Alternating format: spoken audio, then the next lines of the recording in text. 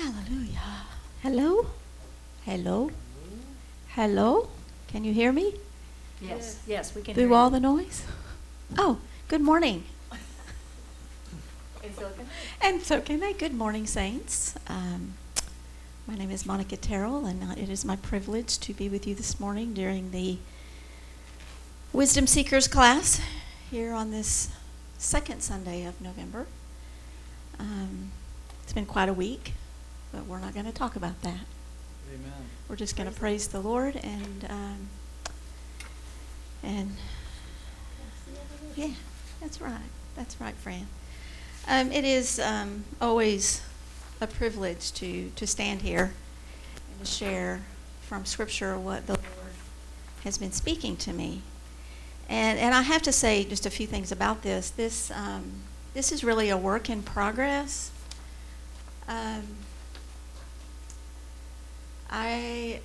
You know how the Lord begins to minister to you and begin a deep work, a deeper work in your heart, in your being.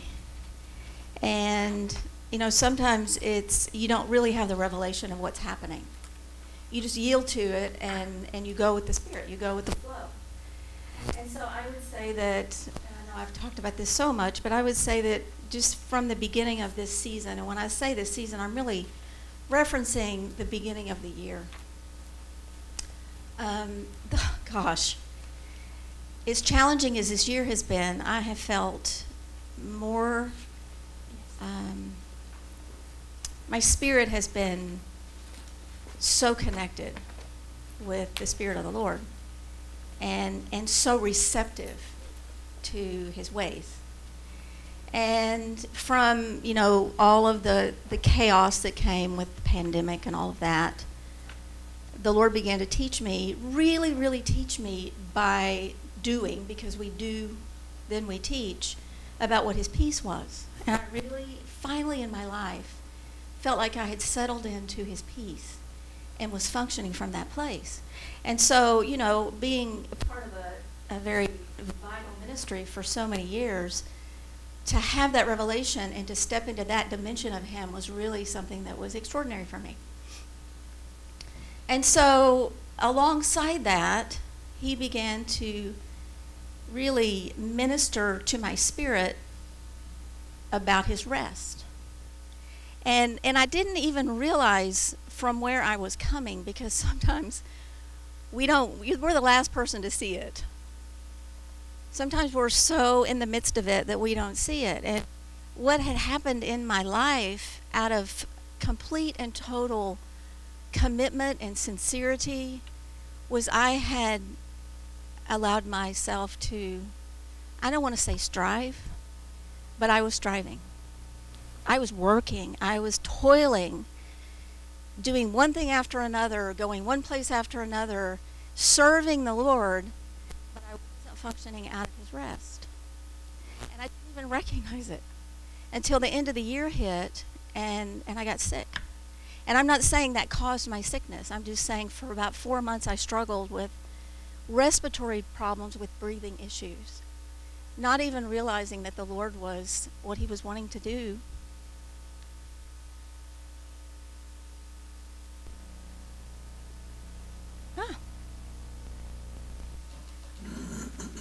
Was He wanted me to open up. Sorry. and function from His breath in me, fully, 100%. No more striving, no more doing it my way, even though my way was my striving was to strive to do His will. And I was doing it, and I was doing it well. And so, in retrospect, which is always 2020, I realize the process that He's brought me through to bring me to today, to where I understand His rest. And I understand that I, going forward, cannot go forward. I can only go forward through that place of rest. Okay? And so, as much as I wish that this teaching was just solely about his ruah and his nuah and his manawah, God took me in a different direction because I feel like this is a word for us as intercessors today. But it is birthed out of an understanding of his breath, which is his rest. Okay? Does that make sense?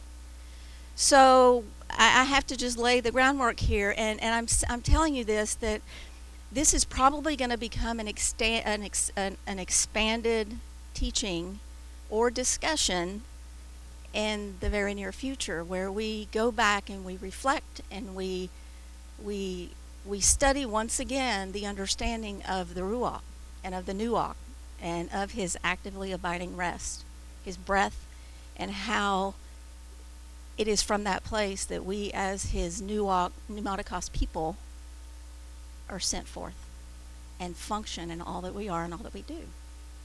And so how that looks, it may be through a seasons broadcast, I don't know. I just know that has been a point of discussion, and that excites me. Because that bookstore in there is gold. I mean, that is my library, my study, alongside Scripture. We all, from where we are today, should always, when God begins to breathe fresh words to us, reflect back on what he has taught us in the past. From a pneumaticos standpoint, we must do that. That is our line upon line, and it's so important that we don't forsake what he taught us 10 years ago when we move forward in the deeper understanding of it. And I love that about him, because it is line upon line. And so today we're going to launch forth from I'm just going to breeze through really the foundation of where we're going with the Nakam. And we're going to begin with talking about the Sabbath and what that is. Now, for the church, I think that they typically say that Sunday is the Sabbath, right? Or maybe Saturday, whatever the case is. Which has always kind of baffled me, because I know it's supposed to be a day of rest, but if you're in any measure of ministry or a part of this body, Sunday is not necessarily the greatest day of rest for us. But it is, if we understand that, really what that rest is. And so let's look at just foundationally what that rest represents for us, and then let's launch from there as we go into the topic of Nakam. Okay? So, most of, I think, the church associates rest with getting refreshment from weariness. Really, we associate it with our human existence, our physical frame. We're just tired, and we need rest, right? But when you look at the first issuance of rest, the first few issuances of rest, they all apply solely to God. Well, to God, and then through the command for us that we rest on the seventh day. But so we have to know that because Scripture says that God neither sleeps nor slumbers, he does not get tired, he never wearies in doing his will or seeing his will fulfilled. It's really not feasible for us to think that his rest is about frailty for him, because he's not frail, right? And so it's really not the way the church envisions it. And so the first issuance of rest is found in Genesis 2, and I don't believe I gave you this scripture, but it's the first issuance, and it's when he created the earth. And he says, the heavens and the earth were finished, and the host of them, and on the seventh day he ended his work, and he rested on the seventh day from his work. And God blessed the seventh day, he sanctified it, because that in it he had rested from all of the work which God created and made. And so this word for rest is the word Shabbat, and it comes from the word Sabbath, right? Now, if any of you have watched The Chosen, which I have advertised, because it's really good, they talk a lot about Shabbat. Remember, Peter was not allowed to fish on Shabbat. It was the biggest deal that they did not work on Shabbat. Shabbat, or the Sabbath, is a day of active blessing. but it's not necessarily a day where we toil in the midst of occupation, right? It's a day of active blessing where the purpose of God is reflected upon, contemplated, and activated, positioning us into a into into a the perspective of moving forward into a new and creative work. That's literally what the Sabbath represents. It's the seventh day. It represents the ways of God. But it is a day of reflection, a day of supply, a day of joyful and proactive preparation to move us forward into the creative work that God has ahead of us, for us. And so, I think about the church, and I think about, you think about the Shabbat meal. That was a huge, big deal for them. Well, who prepared the meal? And where was their Sabbath? Where they was working, right? So everything that you do on the Sabbath in this time of rest is geared toward God's purpose. It's geared towards the celebration of what He has done. It's reflection. It's joyful. And it is really a celebration of what He has done, and really commune with Him and preparing us to move us forward into the new and creative work. And so the next issuance of the word rest was just was in Exodus 20, which is a passage that I did give you on your sheet. And it speaks, He is giving us the command. The seventh day is a Sabbath of Yahweh your Elohim, and in it you shall do no work, no son nor daughter, no manservant nor maidservant, nor the cattle nor the stranger that is within the gates. For 6 days of Yahweh made the heaven and the sea and the earth, and rested on the seventh day. Wherefore the Lord blessed the Sabbath day, and He hallowed it. He sanctified it. And this word for rest is the word nuah. Nuah. Now we understand from our study in the past of the breath of God, His Spirit in Scripture in Hebrew is translated as ruah. That's the Spirit of God. Nuah is the Spirit of God, but it's the actively abiding Spirit of God that rests upon us. Okay? And so when we honor the Sabbath, when we step into that place of rest that is sanctified, we are literally receiving the actively abiding breath of God within us to prepare us for the creative work that He has ahead. Okay? This is like 101 stuff, I know, but still. I want every day of my life to be a Shabbat. I do.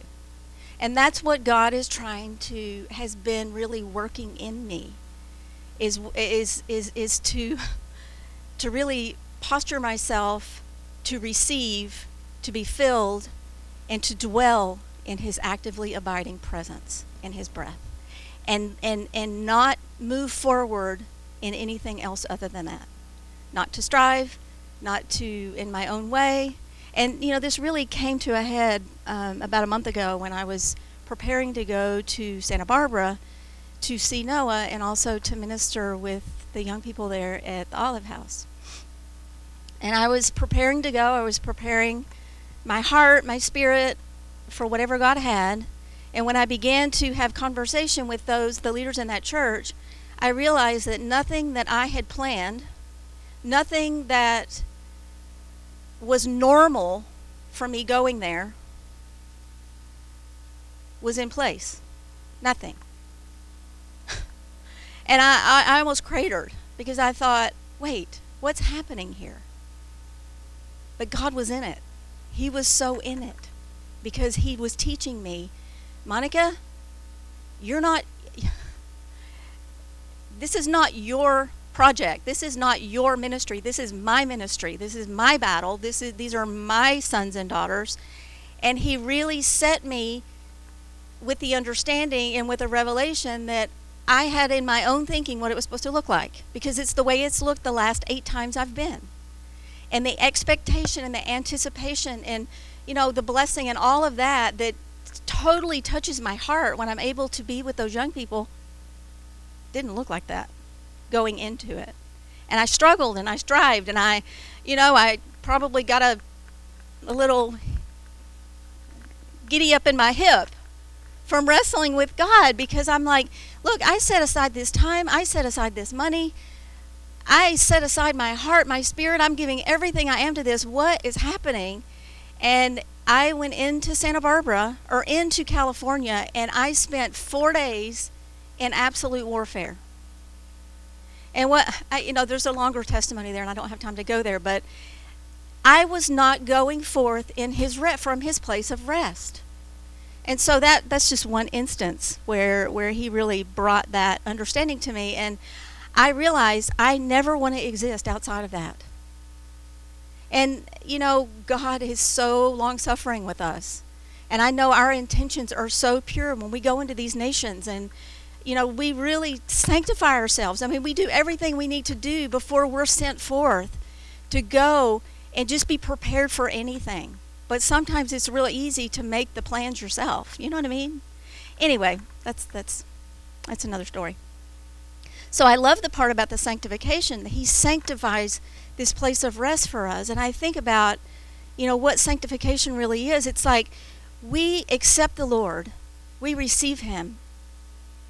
He comes into he comes into us, and he dwells within us. That's his promise. That's what he does when we receive him. And when he dwells within us, his nature, the nature of who he is, becomes part of it becomes who we are. That is the process of sanctification. It's like he's in me, and my awareness, my spirits connect with who he is within me, causes everything within me to yield to the process to make me like him. And as I do that, I become sanctified, and I become righteous. And I become a righteous vessel of him. And from that place of righteousness, that spirit within me is empowered. It empowers me as I begin to minister, and I minister righteousness. But it's that process of sanctification, and we're saints, and once again, this is 101, but it all intermingles with this place of rest and who he is in you, and to recognize that his breath dwells within you, and it's from that place that he wants to function. As first fruits individuals, we know in Scripture that it talks about, in Ezekiel, I think, about how those that offer the best of the best of the best, the nuah of God will rest upon them, rest upon their house. We're a first fruits people. We're a Pentecost people. It's the feast of first fruits. It's a feast of Pentecost. The church was birthed on that day. And so, So one of the words that the Lord spoke to me about this was out of Exodus. And I may have referenced this a week or two ago, but Exodus 33, beginning with verse 12, we're going to read this. This is about Moses. Everything about Moses, about his commission, about his partnership with the Lord, was established and rooted in relationship with God. I love that. And I love these passages of Scripture. So beginning with verse 12, it says, And Moses said unto Yahweh, See, thou sayest unto me, Bring up this people. That's his commission. Deliver this millions and millions of people. And yet thou hast not let me know who you will send with me. See, God knew him, but he wanted to know God. Yet thou hast said, I know thee by name, and thou hast also found grace, said, I have found grace in your sight. Now therefore I pray thee, if I found grace in your sight, show me now your way, that I may know you, that I might find grace in your sight. And consider that this nation is your people. And God said to Moses, My presence will go with you. This is his face. It's not his breath, and I will give you rest. Now, to me, I remember when the Lord showed me this, and I read it, and I just thought, that is such an odd thing. If you look at it just from the understanding of what we think rest is. So God is saying, I'm going to show you who I am. Moses is crying out, I want to know you more. Lord, show me your glory and all that stuff. Because I don't want to go. I can't do this if you don't go with me. And at the root of all of it, I need to know you. That should be every one of our cries. And God says, my presence is going to go with you. My face is going to go with you. I'm going to guide you through, and I'm going to give you rest. So don't worry. It's a big task, Moses. That's a lot of people. They're going to complain. They're going to cause you all kinds of trouble. But I'm going to let you rest. So don't worry. You won't get tired. That's not what God was saying. God was saying, my actively abiding presence is going to rest upon you.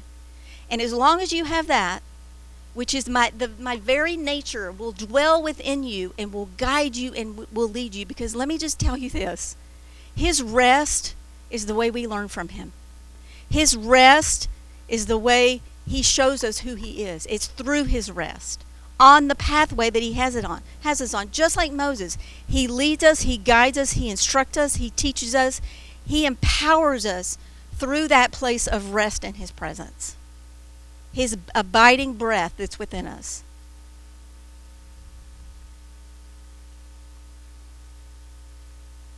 Amen? Amen. So, we want that. We that's everything to me. It's knowing him. Okay, so we're gonna segue a bit, and we're gonna backtrack in Scripture, but we're gonna continue in our discussion of the Nuach, and we're gonna talk about Noah, because we all know that Noah's name is Nuach, right? So God named him literally. His name literally embodies the Nuach, his identity, who he was, who God created him to be, and in the timetable that God brought him onto this earth. All of that is very significant. He followed God, he obeyed God, he was fully committed to Yahweh's plan, no matter how impossible or foolish it looked. I mean, you think about it.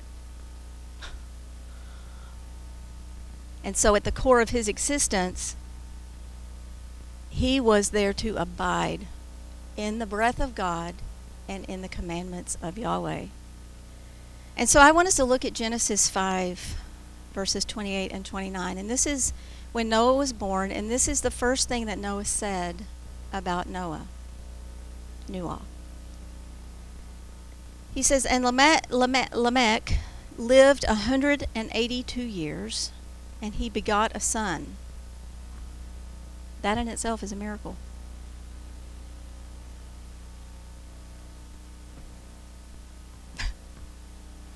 And he called his name Noah, which is Nuach, saying, the same shall comfort, and this word for comfort is the word nakam, and it's really the main topic of this teaching. The same, or he, Nuach, will comfort us, which is the Lord, concerning our work and the toil of our hands. So he's saying about Noah that Noah will comfort, or nakam, the Lord concerning his work and the toil of his hands, because of the ground which the Lord had cursed. Now, when Noah was born, obviously the world was in a mess, right? Physically, spiritually, mankind was frolicking with principalities and powers and rulers of darkness. They were committing abominable acts in the sight of God. Their judgment was whatever they wanted, whatever was pleasing. Evil was vividly portrayed upon God's creation, upon the earth, and the earth. And obviously restoration was the operative word in the heart of God during this time, and really for the calling of Noah. Was Noah birthed, created, and born and brought into the earth for that purpose? You bet. And did God call him Nuah for that purpose? You bet. Because Nuah was created and called to comfort, or nakam, the Lord in the midst of the deliberations of destroying the earth and starting fresh. Right?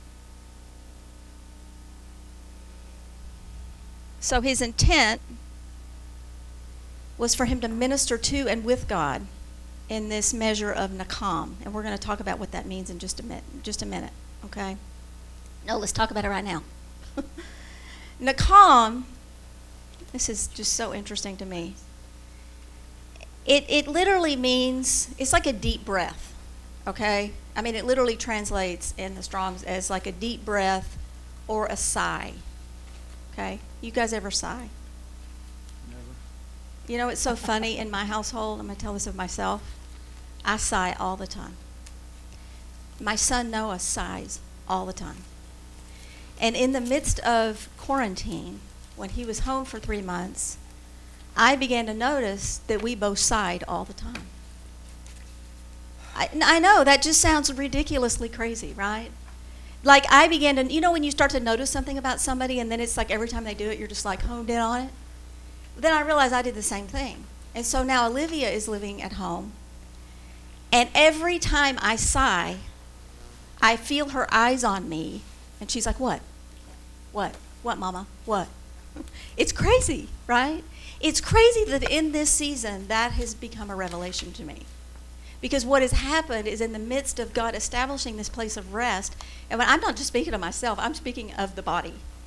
Establishing us in this place of rest, where we are on the earth in the midst of a dark world, He is really preparing us through that place of rest to minister to Him, to comfort Him, to agree with Him in the Nakam. The Nakam is a sign. It's like a deep expression. Let me see if I can find the definition that was in the Pastor's Breath book. To sigh or to breathe hard after the needs of God on behalf of His intended purpose and to see it restored. So the Nakam is like an expression of the breath of God that's within us that is released to not only comfort the Lord, because the Lord doesn't need comfort. It's not really the understanding of comfort that we have. To step into a point of agreement to say, Lord, I understand where your heart is here. Sin is abounding on our earth, through our nation. I'm here with you. I understand. I'm in this place of comfort for you to minister to your heart, to say that I'm with you in agreement, to partner with you on behalf of seeing your original intent for this earth to be restored. That's the Nakam. And it's the expression really of the Nuach.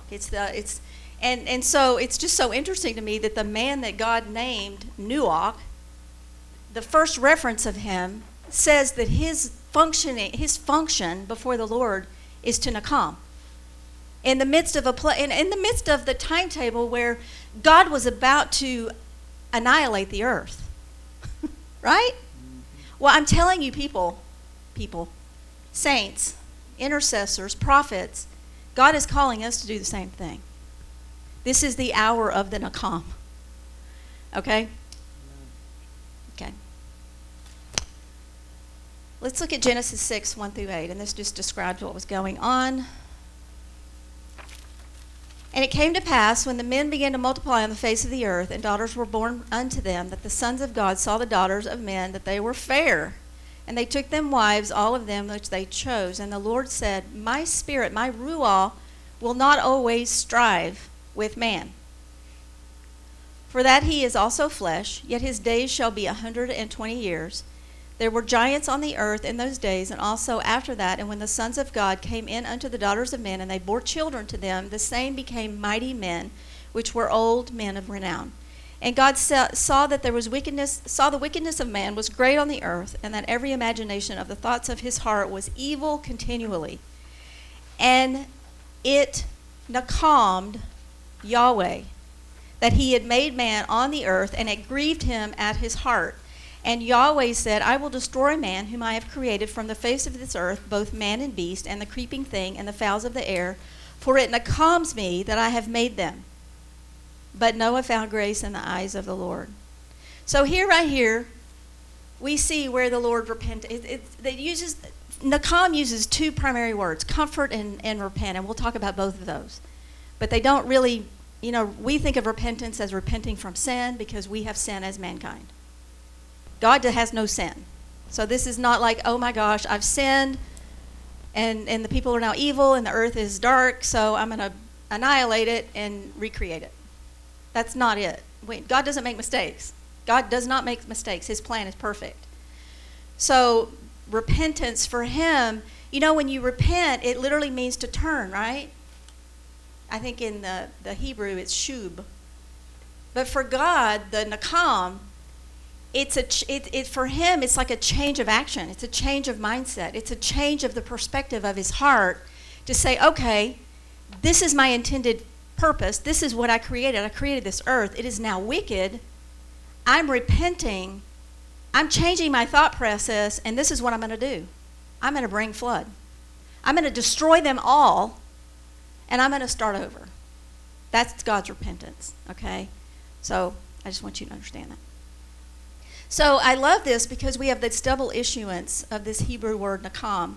And we know that that double issuance always represents a measure of intimacy, a measure of intimate connection. And this is what I love so much about this, is that the heart of God was grieved.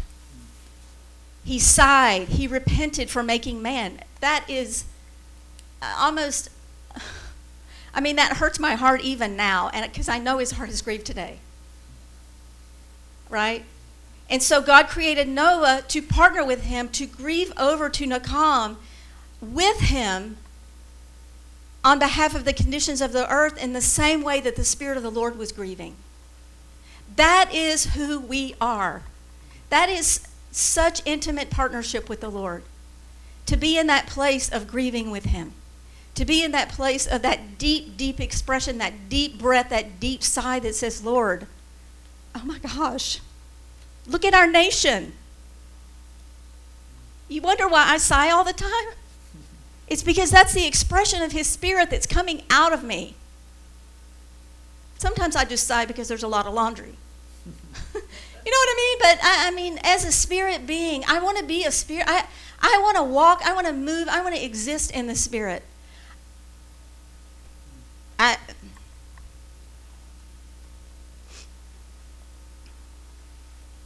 So as Noah individuals, just as Noah, we have this privilege of this deep, intimate connection with the Spirit of the Lord to connect with him in this place of this nakam on behalf of this earth, on behalf of his creation. We are saints. We are called to restore. And so this is an expression. This is really like the deep cry of intercession. Okay?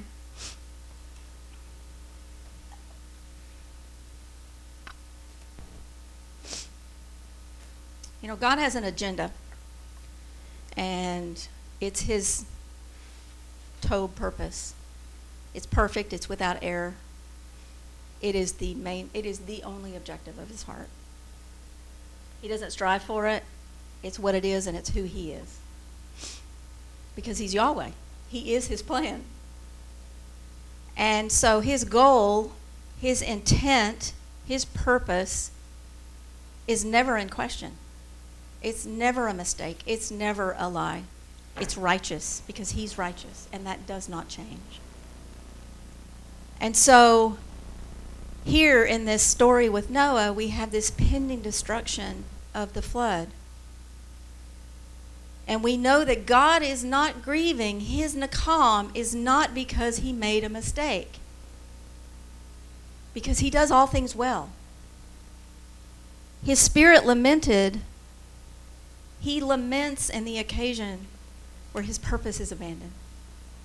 And where the investment from his heart, which is this creation, which is you, which is me, which is every person that walks on the face of this earth, is mislaid or wrongfully twisted. And you imagine his heart then, and I imagine his heart today. But he's with us, and he created us to partner with him, and the release of his breath, it's not by might, it's not by power, but it's by his Spirit that these things are accomplished. And so just as Noah, you know, we have this tendency to strive and to make it happen. But from that place of Noah, where that actively abiding breath rests upon us, it not only rests upon us, it rests upon this house. We are a first fruits. We are a Pentecostal house. It rests upon this house. So this is a house of rest. This pulpit should be a pulpit of rest, where everything that comes forth from it comes from that place of his abiding breath.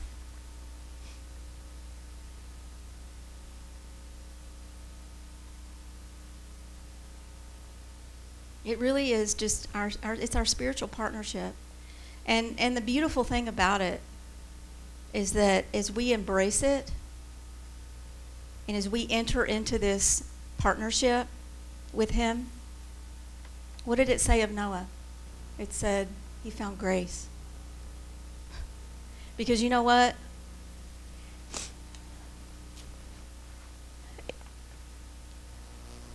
God responds. He responds to the ways of man. He responds to the actions of man. And we're going to see this through some of these scriptures. But his judgment, his rule, his standard is what it is. And he will not deviate from that. And we don't find grace. We don't find the pathway of grace outside of embracing that judgment. What is the progression? Judgment and burning, grace and supplication. We have to accept the judgment, the mishpat, his purpose, his will.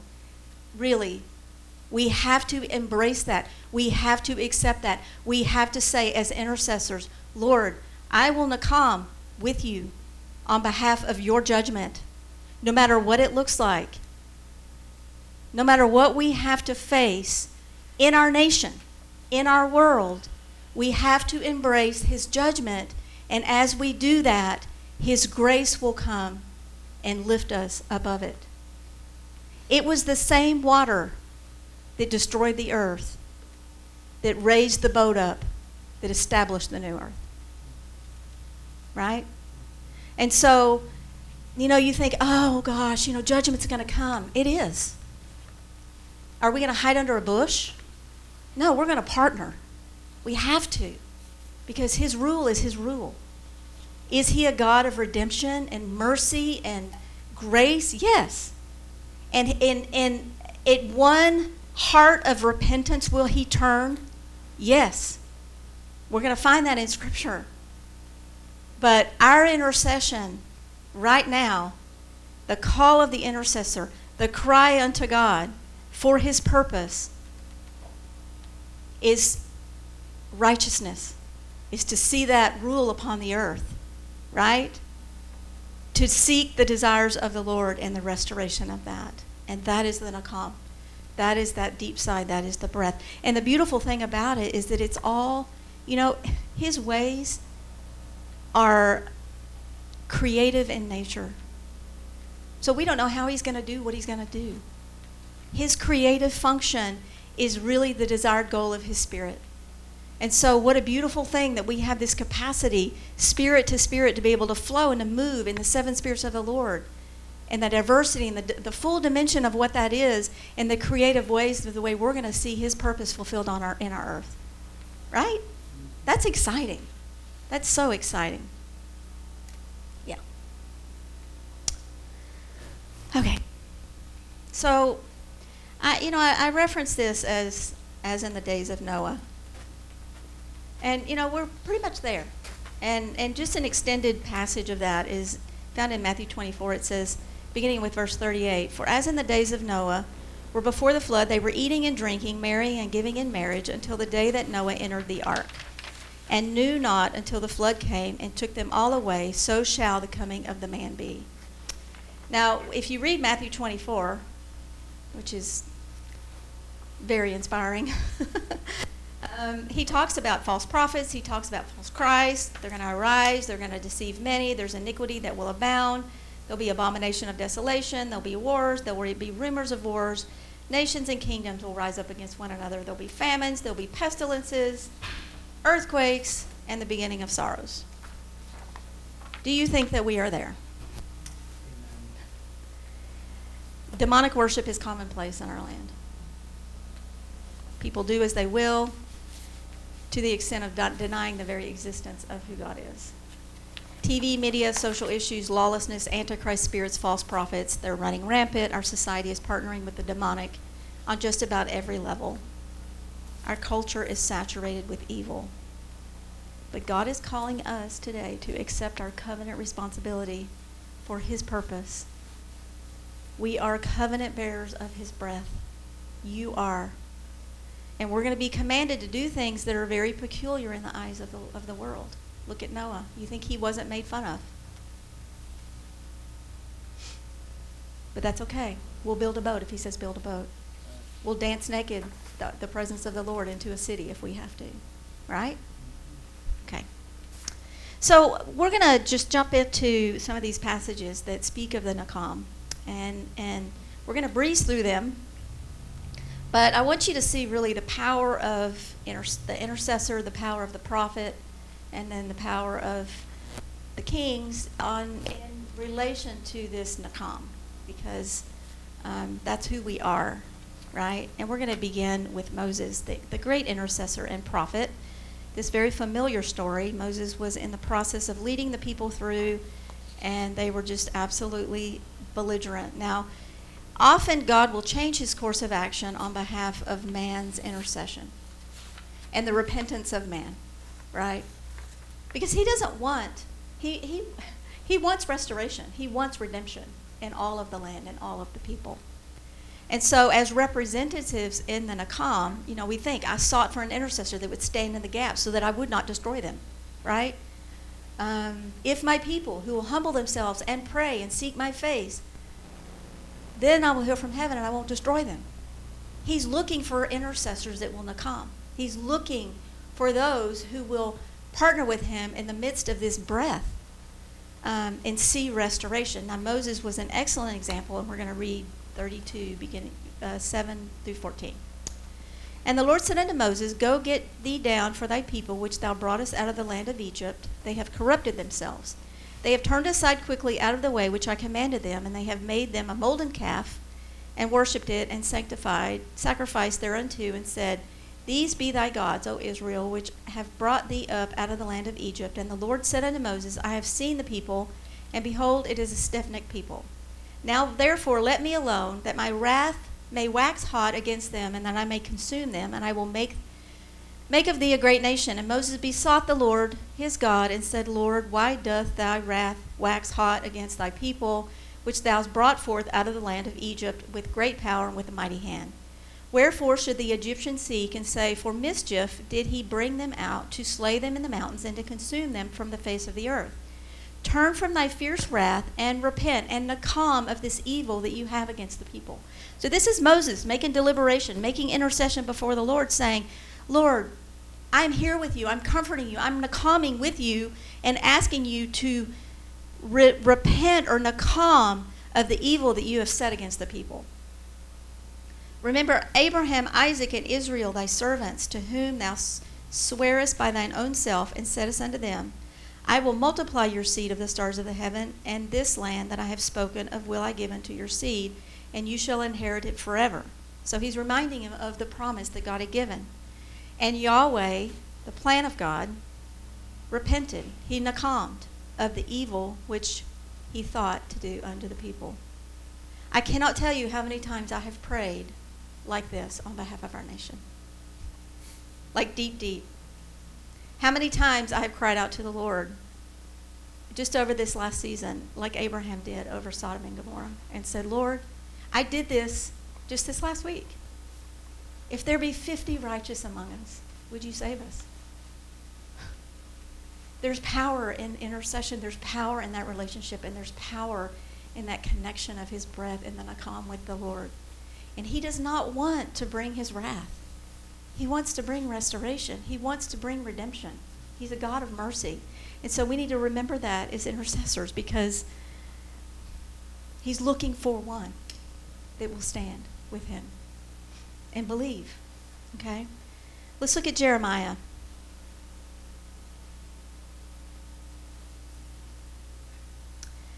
Chapter 18, verses 1 through 10.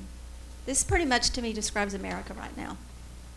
The word which came to Jeremiah from Yahweh, saying, Arise and go down to the potter's house, and there I will cause thee to hear my words. Then I went down to the potter's house, and behold, he wrought a work on the wheels. And the vessel that he made of clay was marred in the hand of the potter. So he made it again another vessel, and it seemed good to the potter to make it.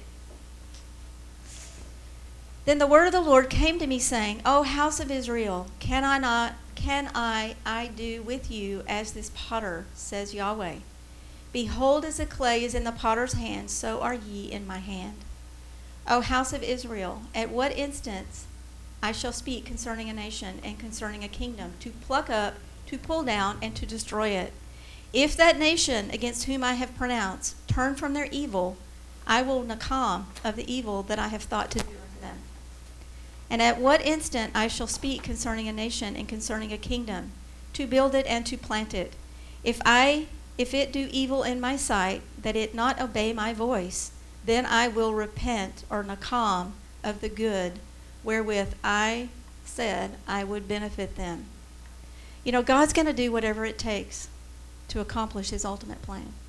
And us as a people and us as a nation. And my prayer is that we as a nation at this juncture would be as that in the potter's hand. And that I'm hopeful that the things that have, the righteousness that has been established over the last number of years will remain. And I just have to say that I remain hopeful that as it was in Israel at this time in Jeremiah's day, that I be the one as a prophet that makes deliberation before the Lord on behalf of the nakam of God. And that I can stand in that place and believe for righteousness, for obedience, and for that our nation would hear the voice of God and turn from their evil. I believe that. I do. Let's look at Jonah. This is a good one. Now we know we know what led to this place with Jonah and the whale and all that. But Jonah got in. He got into the groove as a prophet. Thank goodness, and it saved Nineveh. Well, God did through the prophet Jonah. So let's look at chapter 3, verses 1 through 10.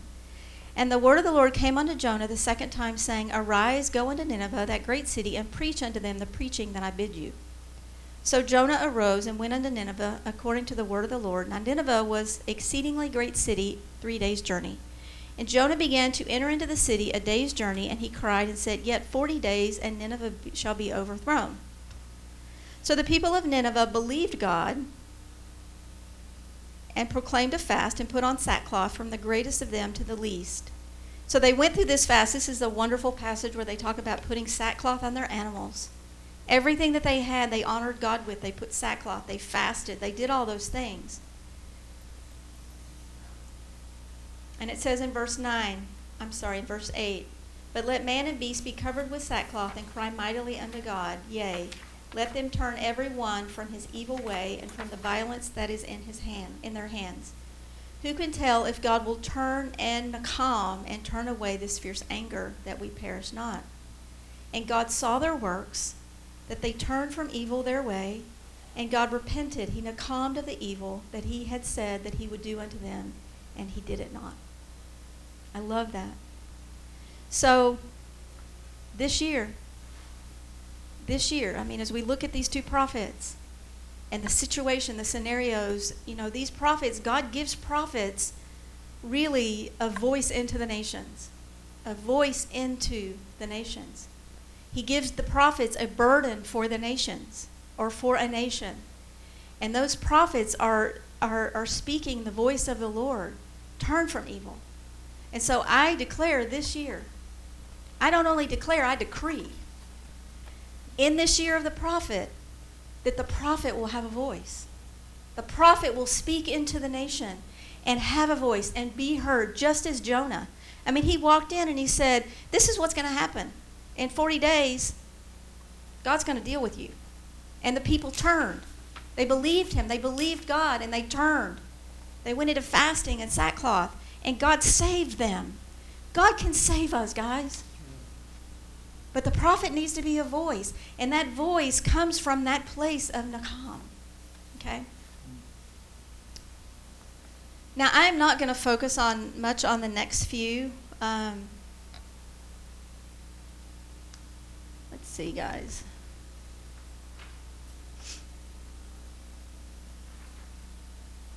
We have Samuel and Saul, and we have David and Solomon. And I'm just going to paraphrase here.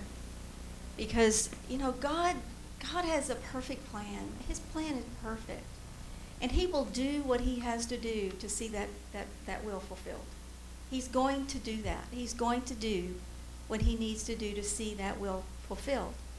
And so, do you think it was a mistake that he appointed Saul as the first king? No. That was God's plan. But Saul was disobedient, right? And so what happened? We see in 1 Samuel 15. It says, he sent Samuel saying, the Lord has calmed me that I've set Saul to be the king.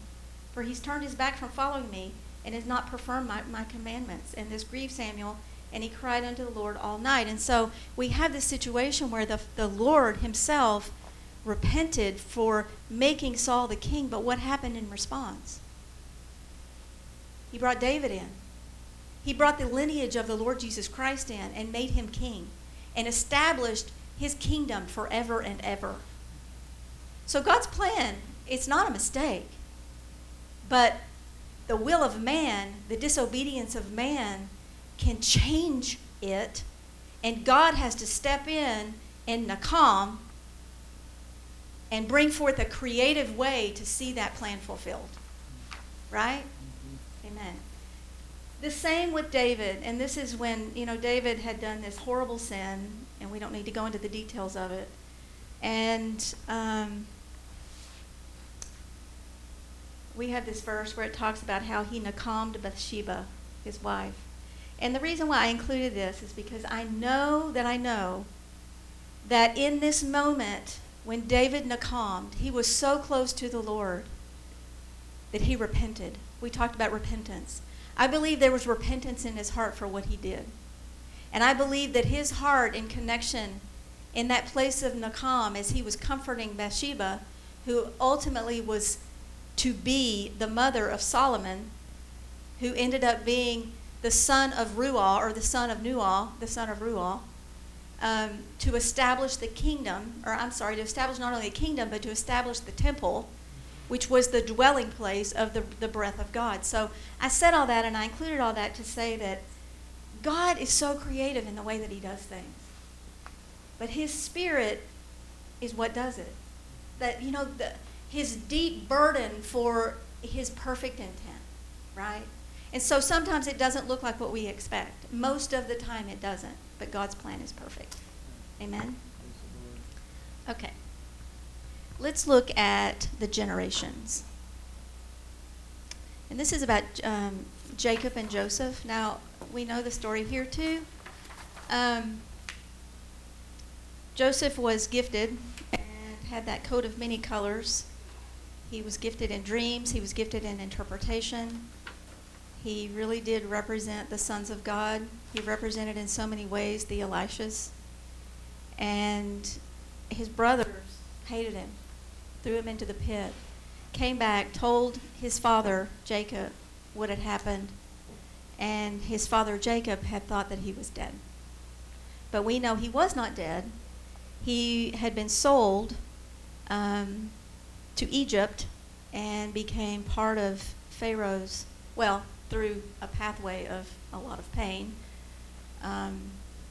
Ended up having incredible favor in Egypt, and really the story ends really good for Joseph. That's what I'm trying to say. But we see here with Jacob, he was grieved because I think deep down in his heart he knew that his son had this calling on his life. And so the point is that the pathway can be very painful. The pathway of Nakan can even be rejected. Can be rejected of us because it says here that he refused to Nakam. Okay, so let's read Genesis 37, beginning with 31 through 36. I probably just completely confused you. And they took Joseph's coat, and they killed the goats, and they dipped the coat in the blood, and they sent the coat of many colors, and they brought into their father and said, "This have we found. Now know now whether it be thy son's coat or no." And he knew it, and he said, "It is my son's coat. An evil beast has devoured him. Joseph is without doubt, rent in pieces. And Jacob rent his clothes and put sackcloth upon his loins and mourned for his sons many days. And all the sons and his daughters rose up to Nakam him, really just to connect with him in that place of his grief. But he refused to be Nakamed. And he said, "For I will go down to the grave unto my son mourning." This his father wept for him. And the Midianites sold him into Egypt unto Potiphar, an officer of Pharaoh, and the captain of the guard. And so I know that Jacob had this deep, deep expression of mourning. And those that were around him came and they tried to Nakam him, but he thought at that point that it was over. He was dead. And there was really no comforting him at that point. But we know God's plan is perfect, and we know that God's creative ways brought forth Joseph and made him really a ruler, gave him favor, and ended up supplying for his family in the time of famine. So God's good. Amen. Amen. I'm sorry I'm going so fast, but these are just all so good, and So can you give me 5 more minutes? Are we okay? Since we started 5 minutes late. Okay. Thank you, sir. Let's look at Jeremiah 31. Lost sons and daughters. Or sons and daughters. We're just going to call them sons and daughters. Now, I have to tell you that this this right here has been something that I have prayed over and over and over and over the course of the last number of years. It is a beautiful figure of poetry. It is very symbolic. And I just want to tell you that the Lord has heard. Because I think every single one of us who have children, our deepest cry, our deepest point of Nakam with the Lord is that our children would walk with God. Right? And that as they're tempted by the world, that He would hear our prayers and bring them back. And so, not just for my children, I'm so thankful for what God has done to my kids. But it hasn't been without challenge for any of us, because our kids are the closest thing to our heart. And so the least little bit of stepping your foot outside, it has just rivets in my heart. Not just for my kids, but for all kids, for all the young people. Really, all over the world, God has brought these young people into our hearts, and we have warred a good war for them. It will continue to do that.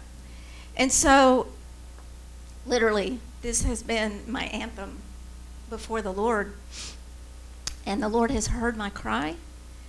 But let's just read it. Jeremiah 31, verses 15 and 17. Thus says Yahweh, a voice was heard in Ramah, lamentation and bitter weeping. Now, one of the things I love about this is this whole principle of Ramah, because Rachel she's dead. She had died. And she was buried in Ramah. So the symbolism in this for me, and for all of us really, is that when you come before the Lord in intercession on behalf of your kids or on behalf of anything dear to the heart of the Lord, my flesh has had to die 1,000,000 times over, because He's probably not going to do it the way I expect. My flesh has had to die, because even in times where it looked absolutely hopeless, His plan is perfect, and He hears our prayers. And so I love that this is set, this lamentation comes forth. And really the picture, that if you look at any commentary, is that she raised her head above the earth from the grave, and she continued.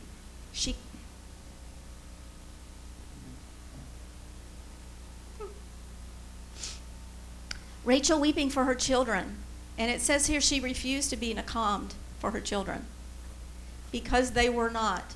Because she couldn't see. She couldn't see them. How often do you pray for your kids and you can't see the hope? You can't see. All you see is from the natural perspective. Thus says Yahweh, this is what he says to her.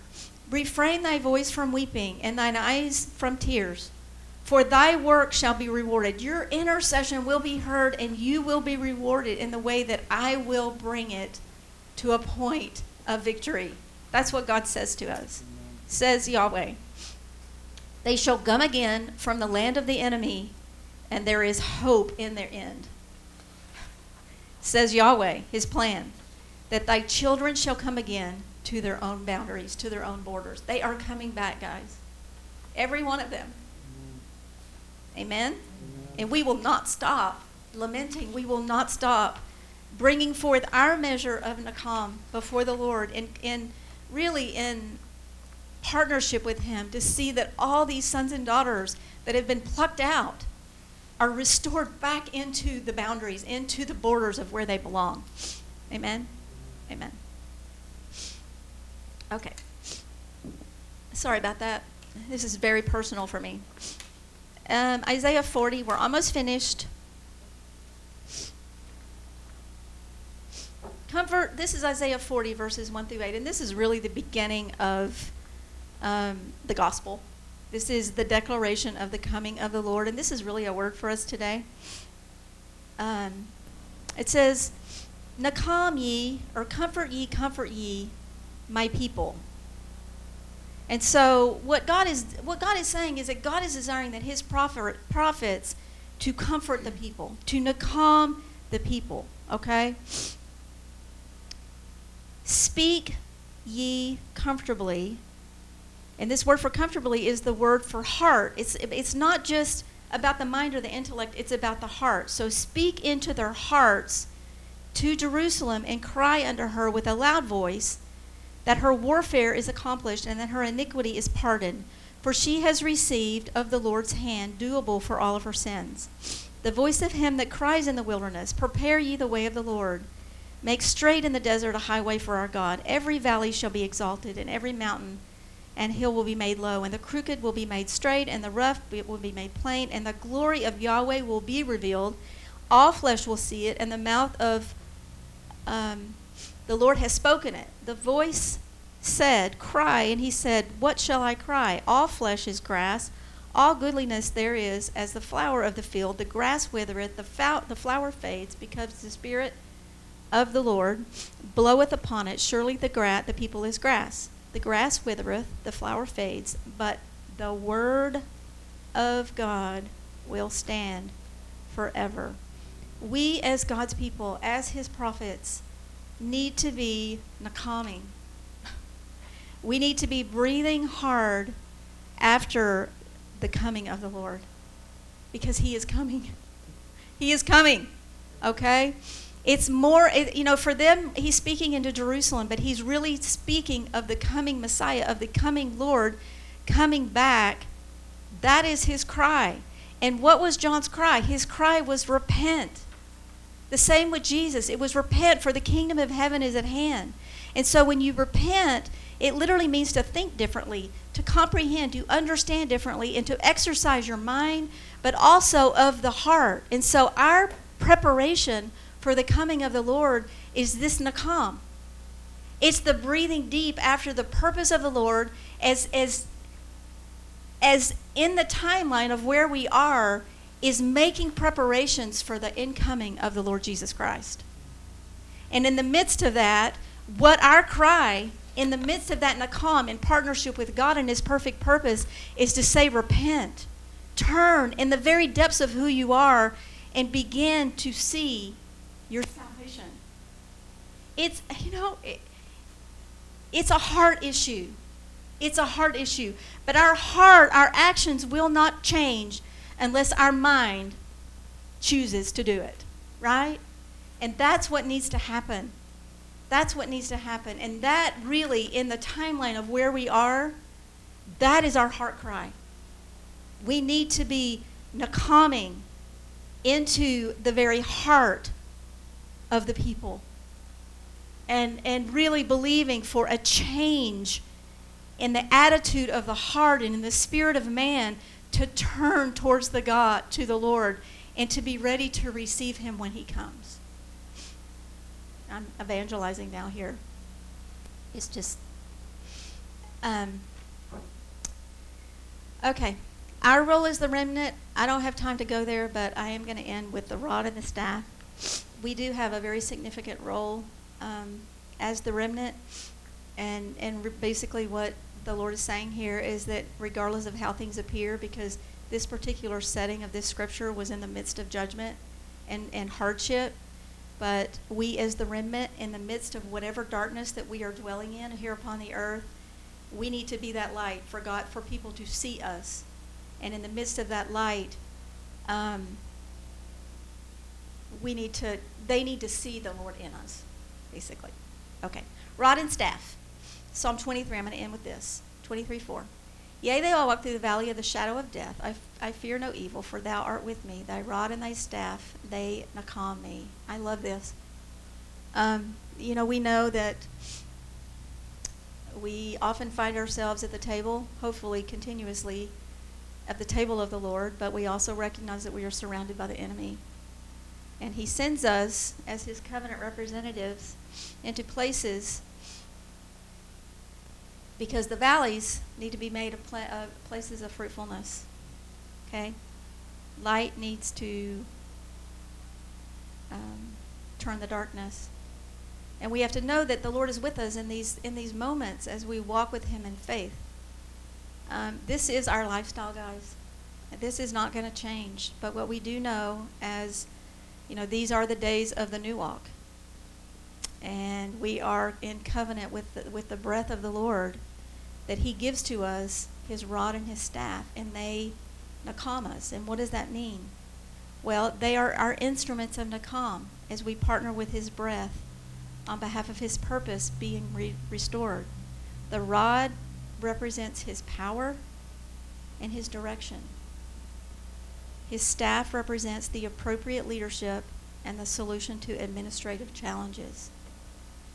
So his power, his direction, and his leadership are directing us, and they will continue to direct us as we partner with him in his breath. And so these are good days. The Lord is manifesting himself in ways that are just incredible. And I just want to encourage you to breathe deeply. Breathe deeply, and I wish I had like 2 more hours here, because I could probably just continue on, but I know that you're weary. You need a Sabbath. So this will be probably a continuing study. And, it's crazy because this happens to Stacy and I so often. I was studying yesterday. Was it yesterday? Friday. And I was just, the Lord had led me here, and I began to do studies. There was a lot of scriptures to go through, and I was just paring through all the scriptures, and I was really just trying to hear what the Lord was saying. But I knew that this is what God wanted me to bring today. And I knew that it was kind of a launch point for some more study. And sure enough, I get a message from Stacy, and she was sharing what the Lord was showing her, and she does that regularly.